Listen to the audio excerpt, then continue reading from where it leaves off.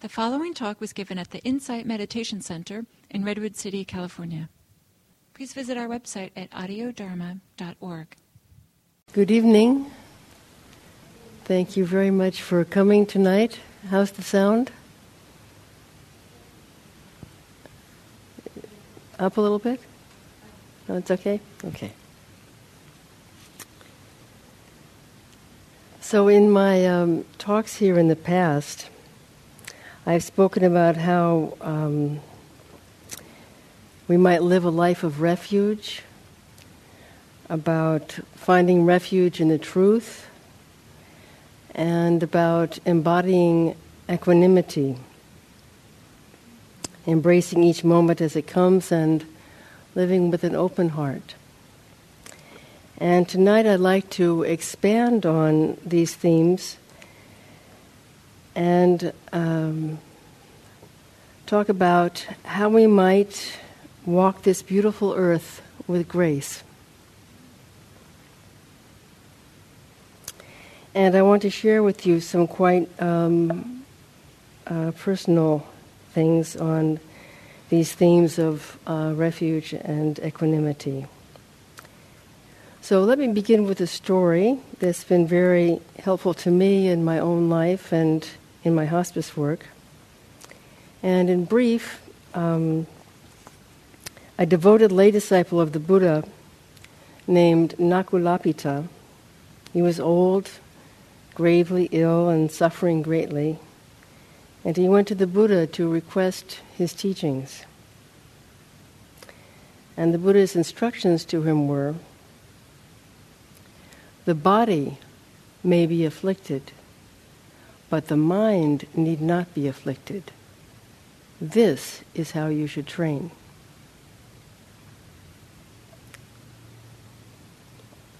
So what the Buddha is saying here is that it's actually possible for the body to be gravely ill or even dying, and for the mind and the heart to be free and at ease. So he's pointing towards the possibility of freedom, even in the most difficult of circumstances. And now I'd like to tell you about my sister Sue as an example of the body being afflicted and the mind not being afflicted. I'm the eldest of four, and the four of us have always been really, really close. My three siblings live right next to each other on areas of our family farm in Maine. And I'm the only one who didn't settle down there. Instead, I came out here and studied Zen.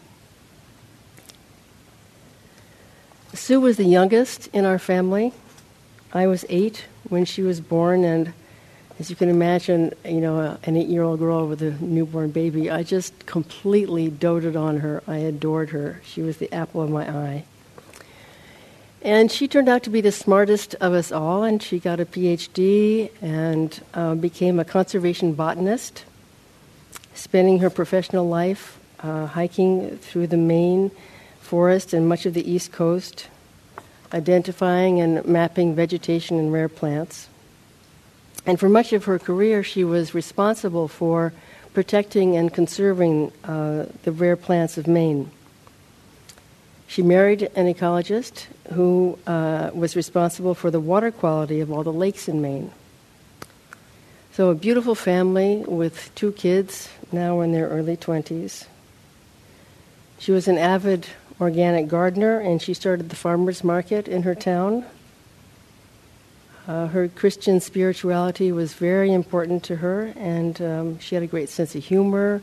She loved music. She sang. It's really hard to imagine anyone more dynamic and more committed to helping others and to caring for the earth. And then 5 years ago, at the age of 55, she was diagnosed with ALS. So for those of you who are not familiar with this, it's sometimes called Lou Gehrig's disease. And it's a lethal neuromuscular disease in which the motor neurons progressively die, robbing the body of its ability to walk, to move, to swallow, to talk, and ultimately to breathe. Today there's no cure and no treatment for ALS, and so the diagnosis is a death sentence. So for the last 5 years, I'd say that my sister's illness has been right at the center of my life and my practice. The prognosis for an ALS patient is 2 to 5 years from the time of diagnosis. So you can maybe imagine how traumatic this has been for our whole family. So Sue's response was to fight her disease, and she wanted to live as long and as productive a life as she possibly could. She especially worked to help scientists to find a cure for ALS, even though she knew it wasn't going to happen in her lifetime. And she managed to live for 5 years, thanks to her own iron determination and to the amazing loving care that she received from her husband and her family and friends.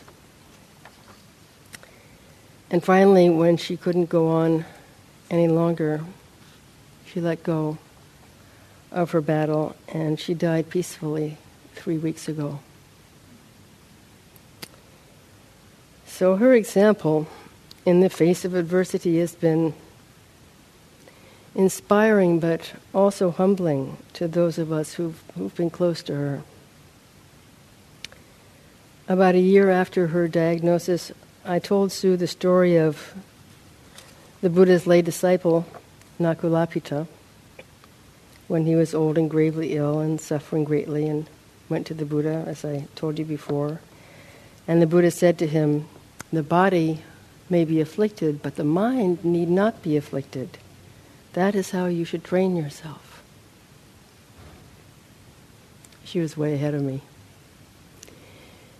She'd actually already figured this out herself, and from the very beginning of her illness, she managed to remain positive in the face of losing her ability to move.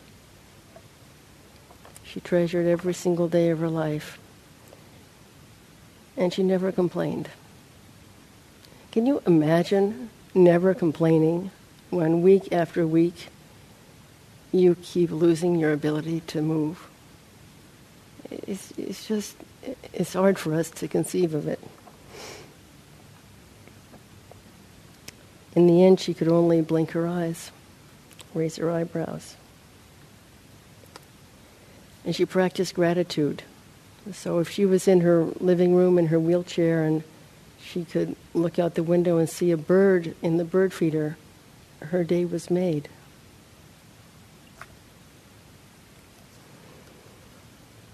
And what a gift she gave us all by her example of radiating gratitude and confidence and love in the face of such incredible adversity.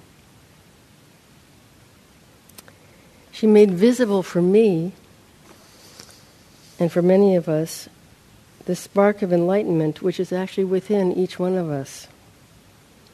So how did she do it? Well, she turned away from bitterness and she exuded gratitude. And she turned away from self-centeredness and just focused on an incredible generosity for everybody else. Following the teachings of Jesus to love one's enemies, she never harbored a grudge, and she opened her arms and her heart to absolutely everyone. And her example taught me that we too can open our hearts completely with love that has no limits and is extended to beings everywhere without exception. As many of you know, in our tradition, we have the practices of the Brahma Viharas: loving kindness, compassion, sympathetic joy, equanimity. And these are concentration practices in which we silently repeat simple phrases which little by little can transform us and allow us to dwell more and more in these beautiful mind states. So, with your permission, I'd like to share with you the prayer that I've been saying for my sister every day for the last 5 years. So my practice is to begin every sit sending her these few words. And sometimes I'd say them at other times as well, like if I was walking. I went to Maine 3 or 4 times a year to be with her, but most of the time I was in France or in California. And when Sue was still able to talk, she told me that she could actually feel it when those prayers were coming from overseas or from across the continent. She said she was really getting them. So here's what I would wish for her. But as you hear these words, remember that this is something that we can also wish for ourselves as well, and for all beings everywhere. So may you be free from suffering, free from struggle. May you bathe in the love that's holding you. May you be happy. May you be peaceful. They're very simple. So first of all, free from suffering. And the next wish, free from struggle. So if we find ourselves suffering, we can wish for ourselves, may I be free from suffering, free from struggle. And not struggling against the way things are is really the key. So whatever this present moment is offering us, this is what we've got to work with. And this is what I was talking about last March as well, finding refuge in the truth. If we can open our minds and our hearts to the way things are and give up struggling against reality, this can be a real door opener to freedom. And since my sister had the good fortune to be so surrounded by love, my next wish for her was to bathe in the love that's holding you. So if we have the good fortune to have a close network of loving family or friends, then it can be very skillful to remember this and to really experience fully it, even to revel in it, bringing in the good. But some of us are lonely, some of us are isolated, and we don't have the privilege of a close-knit network. And in this case, we don't feel that we're being held in love. So here, the skillful phrase would instead be, may you, or may I, be filled with loving kindness.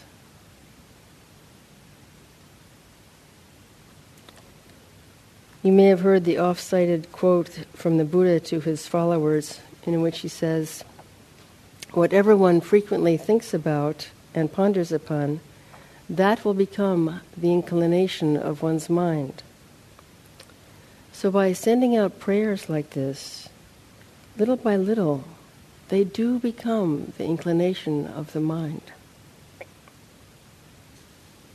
So now in this sequence of phrases, we're free of struggling against the way things are. We've filled our hearts with loving kindness. And with that kind of acceptance and love, now we're in a good position for the next wish, which is, may I or may you be happy. Just imagine your heart full of love, and it's possible. it's likely that we're happy when we're brimming over with loving kindness. And again, we pause and we let that happiness really sink in.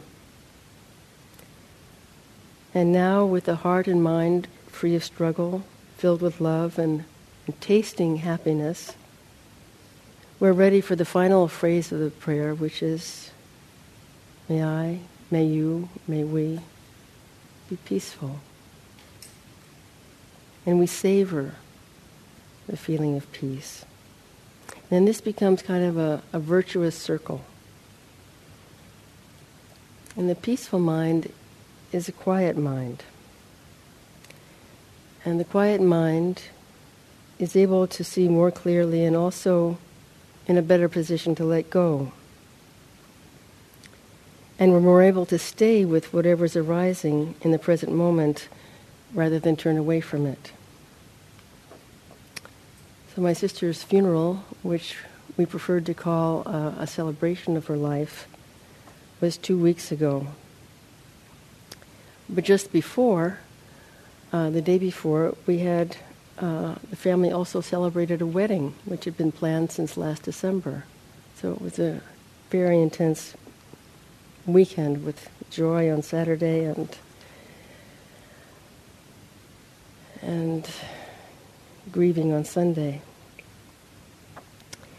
So the wedding was my niece Molly, daughter of my brother John, and both John and Molly have been practicing in Native American spirituality in Maine for many years with a master of native wisdom named Ray Wrightsey, and his native name is Old Turtle. So Molly and her husband Lau, their wedding began with a small group of us in a traditional native ceremony at the crack of dawn in the family field overlooking these beautiful hills to the east. And as the sun rose, we stood in a circle. And Old Turtle led us in a rainbow ceremony. So there was a basket on the ground in front of him, filled with beautiful ribbons of every color of the rainbow. And he took all the ribbons in his hand, and with them he invoked blessings of the sun and the moon and the earth and the water. And then he gave each one of us a special color to hold while he spoke to the wedding couple, telling them how they should care for each other. And he said that they should care for each other in the same way that they would hold on to a rainbow. Well, it's kind of impossible to hold on to a rainbow, right? And the more we try to catch it, the more elusive it becomes. So at the end of the ceremony, we all lifted our ribbons to invoke blessings to the wedding couple, and then we dropped our pieces of the rainbow back into the basket on the ground. So the point that Old Turtle wanted to emphasize is that there's absolutely nothing that we can hold on to. And it's when we completely let go of wanting to hang on to anything at all that we walk this beautiful earth with grace. So letting go is the key. And this is what we're all called upon to do. And it's exactly what the Buddha said as well. That the end of suffering is when we stop clinging. And that letting go is what opens the door to freedom. We know, but we don't always remember, that every one of us will eventually be separated from everyone and everything we love. It's just the nature of our human life. So we're called upon to let go of any regrets or bitterness about the past. We're called upon to let go of anxiety and to act, knowing that worry serves no purpose whatsoever. And for those of us who suffer from anxiety, The other day I saw one of these great kind of wisdom of the day memes, and it said in big capital letters, "Anxiety is not preparation." So why do we go there? So we're called upon to live in this moment with whatever this moment offers us. It could be great happiness. It could be great adversity. The 10,000 joys and the 10,000 sorrows of our human existence. And we have to let go of wanting things to be different than what each present moment is actually offering us. Unfortunately, there are great beings, great teachers, who show us how to do this. People like Gil, like Old Turtle, like my sister. They show us that it's possible to let go of wanting things to be different than they are and to walk gracefully on this earth, radiating kindness with every step. So let me read a poem to you from this wonderful native teacher, Old Turtle. It's called A Song for a Quest.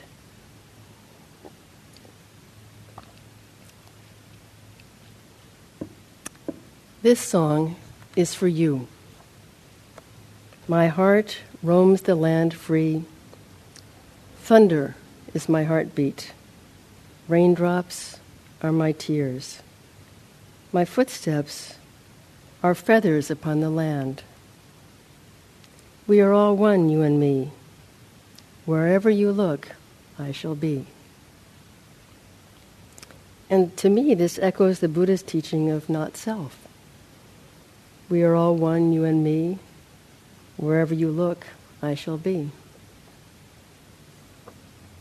So now I'd like to go back to that first story about Nakulapita and the Buddha's instruction for training in the face of illness or death, that the body may be afflicted, but the mind need not be afflicted. And I'll read you the fuller story from the Samyutta Nikaya, the connected discourses of the Buddha. I have heard that on one occasion the Blessed One was living among the Bhagas at Crocodile Haunt in the Besakala Grove at the Deer Park. Then the householder, Nakulapita, went to the Blessed One, and on arrival, having bowed down to him, sat to one side. As he was sitting there, he said to the Blessed One, "Lord, I am a feeble old man, aged, advanced in years, having come to the last stage of life. I am afflicted in body and ailing with every moment. May the Blessed One teach me." The Buddha replies, "So it is, householder, so it is. The body is afflicted, weak, and encumbered.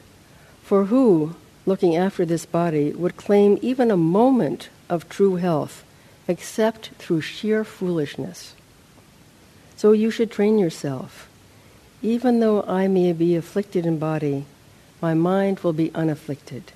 That is how you should train yourself." Then the householder, Nakulapita, delighting in and approving of the Blessed One's words, rose from his seat and went to see the Venerable Sariputta, one of the Buddha's main disciples. And Venerable Sariputta said to him, "Your faculties are clear and calm, householder, your complexion pure. Have you had the opportunity today of listening to a Dhamma talk in the presence of the Blessed One?" And Nakulapita answered, "How could it be otherwise, Lord? I have just now been sprinkled by the Blessed One with the deathless ambrosia of a Dharma talk." And he relates his talk again with the Buddha, who concludes, "Even though I may be afflicted in body, my mind will be unafflicted. That is how you should train yourself." And then the Venerable Sariputta asks Nakulapita, "But why didn't it occur to you to question the Blessed One further? In what way is one afflicted in the body and afflicted in mind? And in what way is one afflicted in the body but unafflicted in mind?" And Nakulapita replies, Oh, I would come from a very long way to hear the explication of these words in Venerable Sariputta's presence. So Sariputta answers, then in that case, householder, listen and pay close attention, I will speak. Now, how is one afflicted in body and afflicted in mind? There is the case where an uninstructed, run-of-the-mill person who has no regard for noble ones, is not well-versed or disciplined in their Dhamma, and who has no regard for persons of integrity, is not well-versed or disciplined in their Dhamma, assumes form, the body, to be the self, or the self as possessing form, or the form as in the self, or the self as in the form. Here one is seized with the idea that I am form, or form is mine. As one is seized with these ideas, one's form changes and alters, and one falls into sorrow, lamentation, pain, distress, and despair over its change and alteration. Then he goes on to say, the 5 aggregates, one assumes feeling to be the self, and then he repeats the same thing for each of the aggregates, how they cause us to fall into sorrow and despair when we identify with them. One assumes perceptions to be the self. One assumes mental formations to be the self. One assumes consciousness to be the self, or the self as possessing consciousness, or consciousness as in the self, or the self as in consciousness, or consciousness is mine. As one is seized with these ideas, one's consciousness changes and alters, and one falls into sorrow, lamentation, pain, distress, and despair over its change and alteration. This, householder, is how one is afflicted in body and afflicted in mind. And how is one afflicted in body but unafflicted in mind? There is the case where a well-instructed disciple of the noble ones, who has regard for noble ones, is well-versed and disciplined in their Dhamma, who has regard for persons of integrity, is well-versed and disciplined in their Dhamma, does not assume form to be the self, or the self as possessing form, or form as in the self, or the self as in form. Here one is not seized with the idea that I am form or form is mine. As one is not seized with these ideas, one's form changes and alters, but one does not fall into sorrow, lamentation, pain, distress, or despair over its change and alteration. One does not assume feeling to be the self. One does not assume perception to be the self. One does not assume mental formations to be the self. One does not assume consciousness to be the self, or the self as possessing consciousness, or consciousness as in the self, or the self as in consciousness. One is not seized with the idea that I am consciousness or consciousness is mine. As one is not seized with these ideas, one consciousness changes and alters, but one does not fall into sorrow, lamentation, pain, distress, or despair over its change and alteration. This, householder, is how one is afflicted in body, but unafflicted in mind. That is what the Venerable Sariputta said.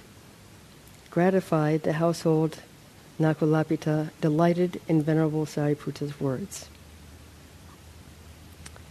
So the way we train our minds to let go of our identification with our attachment to our bodies, form, feelings, our perceptions, our mental formations, and our consciousness is through mindfulness meditation. So the big picture of our mindfulness meditation here at IMC involves 3 types of effort: knowing the mind, training the mind, and freeing the mind. And for us, it's these practices, I believe, that allow us to walk the earth with grace. So here I'll paraphrase Gil's teachings a bit. The first step of mindfulness is knowing the mind. It means to notice and take stock of who we are, what's going on in the body, in the mind, in our emotional life. So in our meditation, our first job is to discover what's really going on with us. The focus is on knowing, and we make no attempt to try to change anything. We just want to see the way things are. And yet, stillness is a great aid in this meditative discovery of knowing the mind. The second step in our practice is training the mind. And sometimes we feel really caught by our unskillful mind states, whether it be anger or anxiety, fear or guilt. But the good news in Buddhist practice is the mind is actually malleable. It can be trained to operate in ways that are more beneficial than these unskillful states that we so easily get caught in.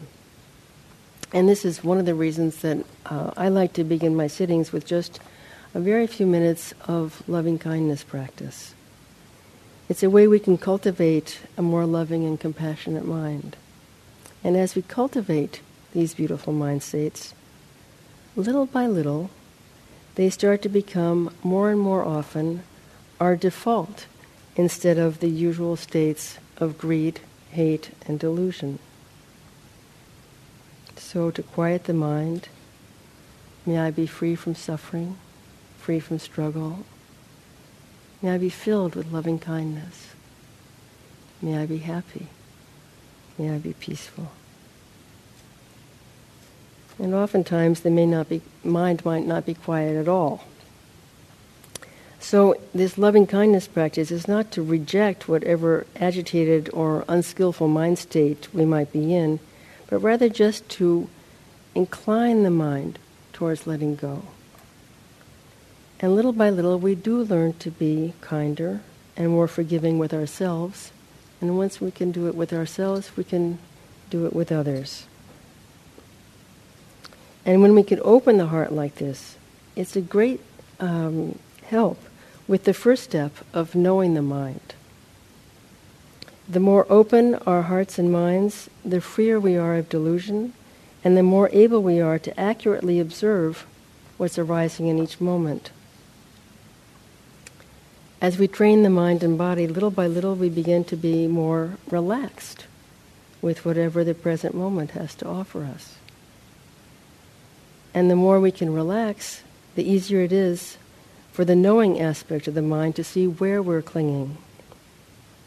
So relaxing is also a door to freedom, very much worth cultivating.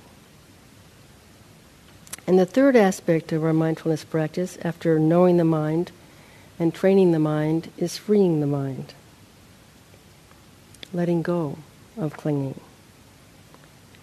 So little by little we start to see how even the most subtle forms of clinging limit our ability to be peaceful and limit our freedom. So again, the good news is that it's actually possible for us to free our minds. As Gil says, usually freeing the heart begins in small steps, each bringing a corresponding peace. Freed completely, the heart is completely at peace. Complete freedom is not easily attained. It requires knowledge and training. So keep in mind the small steps, in which we let go just a little bit. But every little bit of letting go makes space for moments when our bodies and minds and hearts can be at peace. So I'd like to end tonight with a beautiful poem by Billy Collins. It's called Forgetfulness. And to me it evokes a kind of letting go that occurs rather naturally as we get older. And it's also about not clinging to our fixed ideas, to our memories, or to the loss of our memories.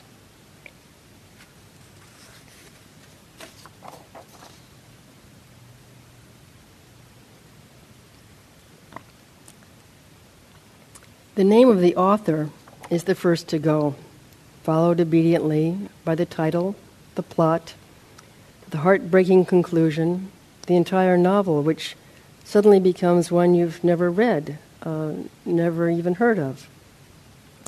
As if, one by one, the memories you used to harbor decide to retire to the southern hemisphere of the brain, to a little fishing village where there are no phones. Long ago, you kissed the names of the 9 muses goodbye and watched the quadratic equation pack its bag. And even now, as you memorize the order of the planets, something else is slipping away. A state flower, perhaps, the address of an uncle, the capital of Paraguay. Whatever it is you're struggling to remember, it's not poised on the tip of your tongue, or even lurking in some obscure corner of your spleen. It has floated away down a dark mythological river whose name begins with an L as far as you can recall, well on your way to oblivion, where you will join those who have even forgotten how to swim and how to ride a bicycle. No wonder you rise in the middle of the night to look up the date of a famous battle in a book on war. No wonder the moon in the window seems to have drifted out of a love poem that you used to know by heart.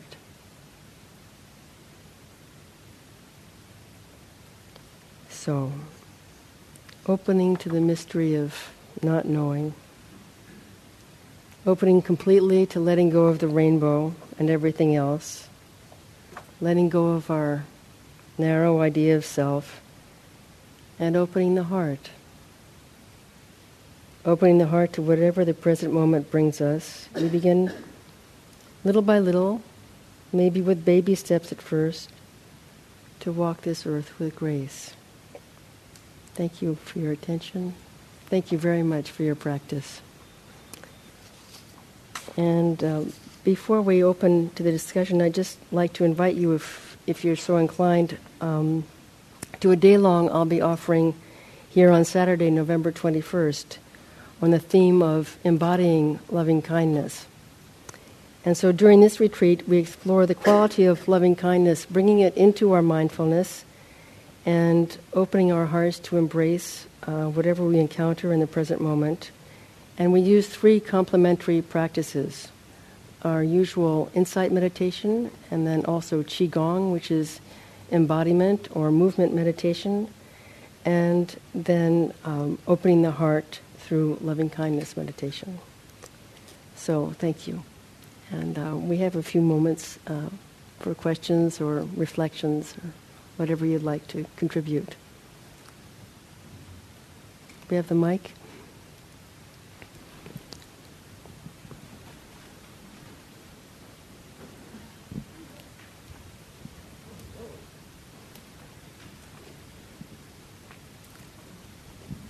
Hi, I was so happy to see that you were speaking tonight.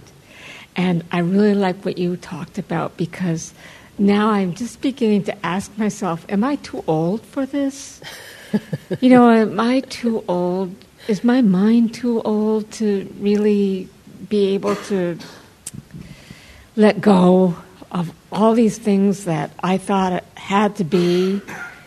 And I really appreciate the encouragement that, It's never too late. Yeah, thank you. You're very welcome.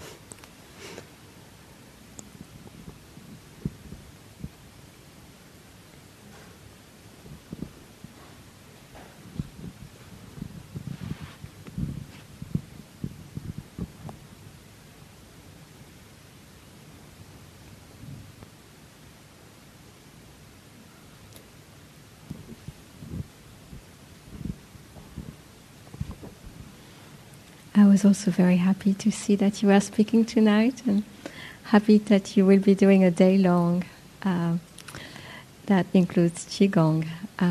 But tonight, I really enjoyed how you brought parallels between different practices, different stories. Your personal story was very touching, and it really helped understand things in a different way. So I want to thank you very much for that. You're very welcome.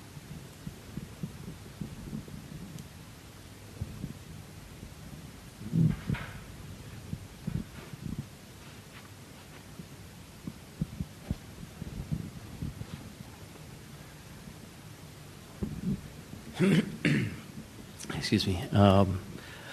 Excuse me. I just wanted to thank you for your share about your sister. I actually 2.5 years ago lost my best friend from growing up to ALS, and have since then kind of struggled with how to come to terms with why it happened and everything. And so it was especially when I came here, I've never been here before and didn't really know what to expect. But I mean, it was really, I mean, for me, moving and like really. It brought up a lot of stuff that I've been, holding. I'm not really even sure. It's still kind of churning in me, but I just really wanted to thank you for that. And it really gives me some perspective about what had happened to my friend. And,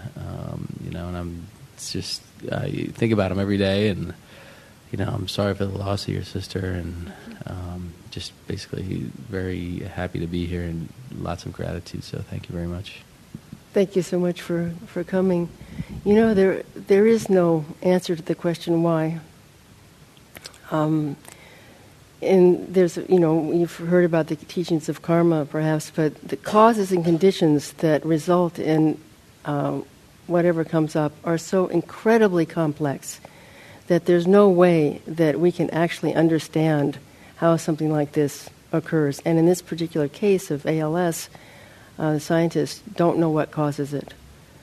And it's just, it's one of the Buddhas called the imponderables. So the question is not so much why did it happen to my beautiful sister or to your beautiful friend, but how do we embrace it?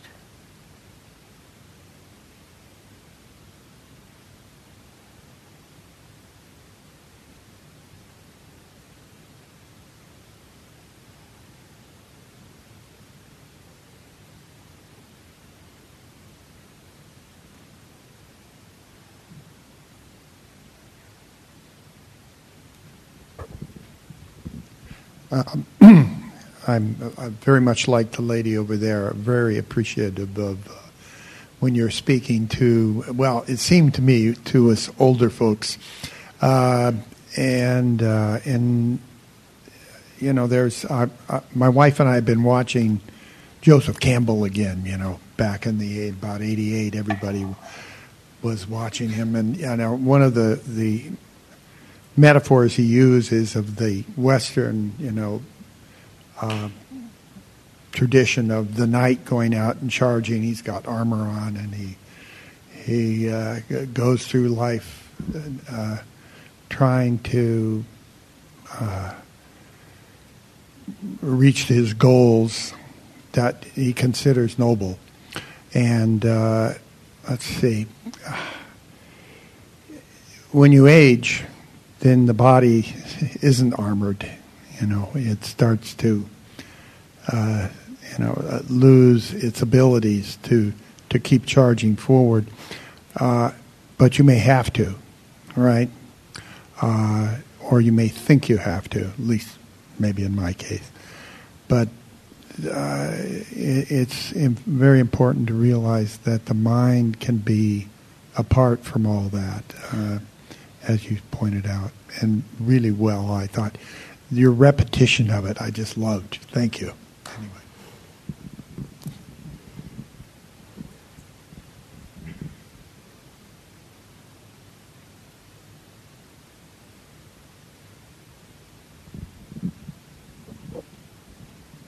So, to close, I'd just like to remind everyone that our talks are freely offered, and there is a donation box outside on the way out the door.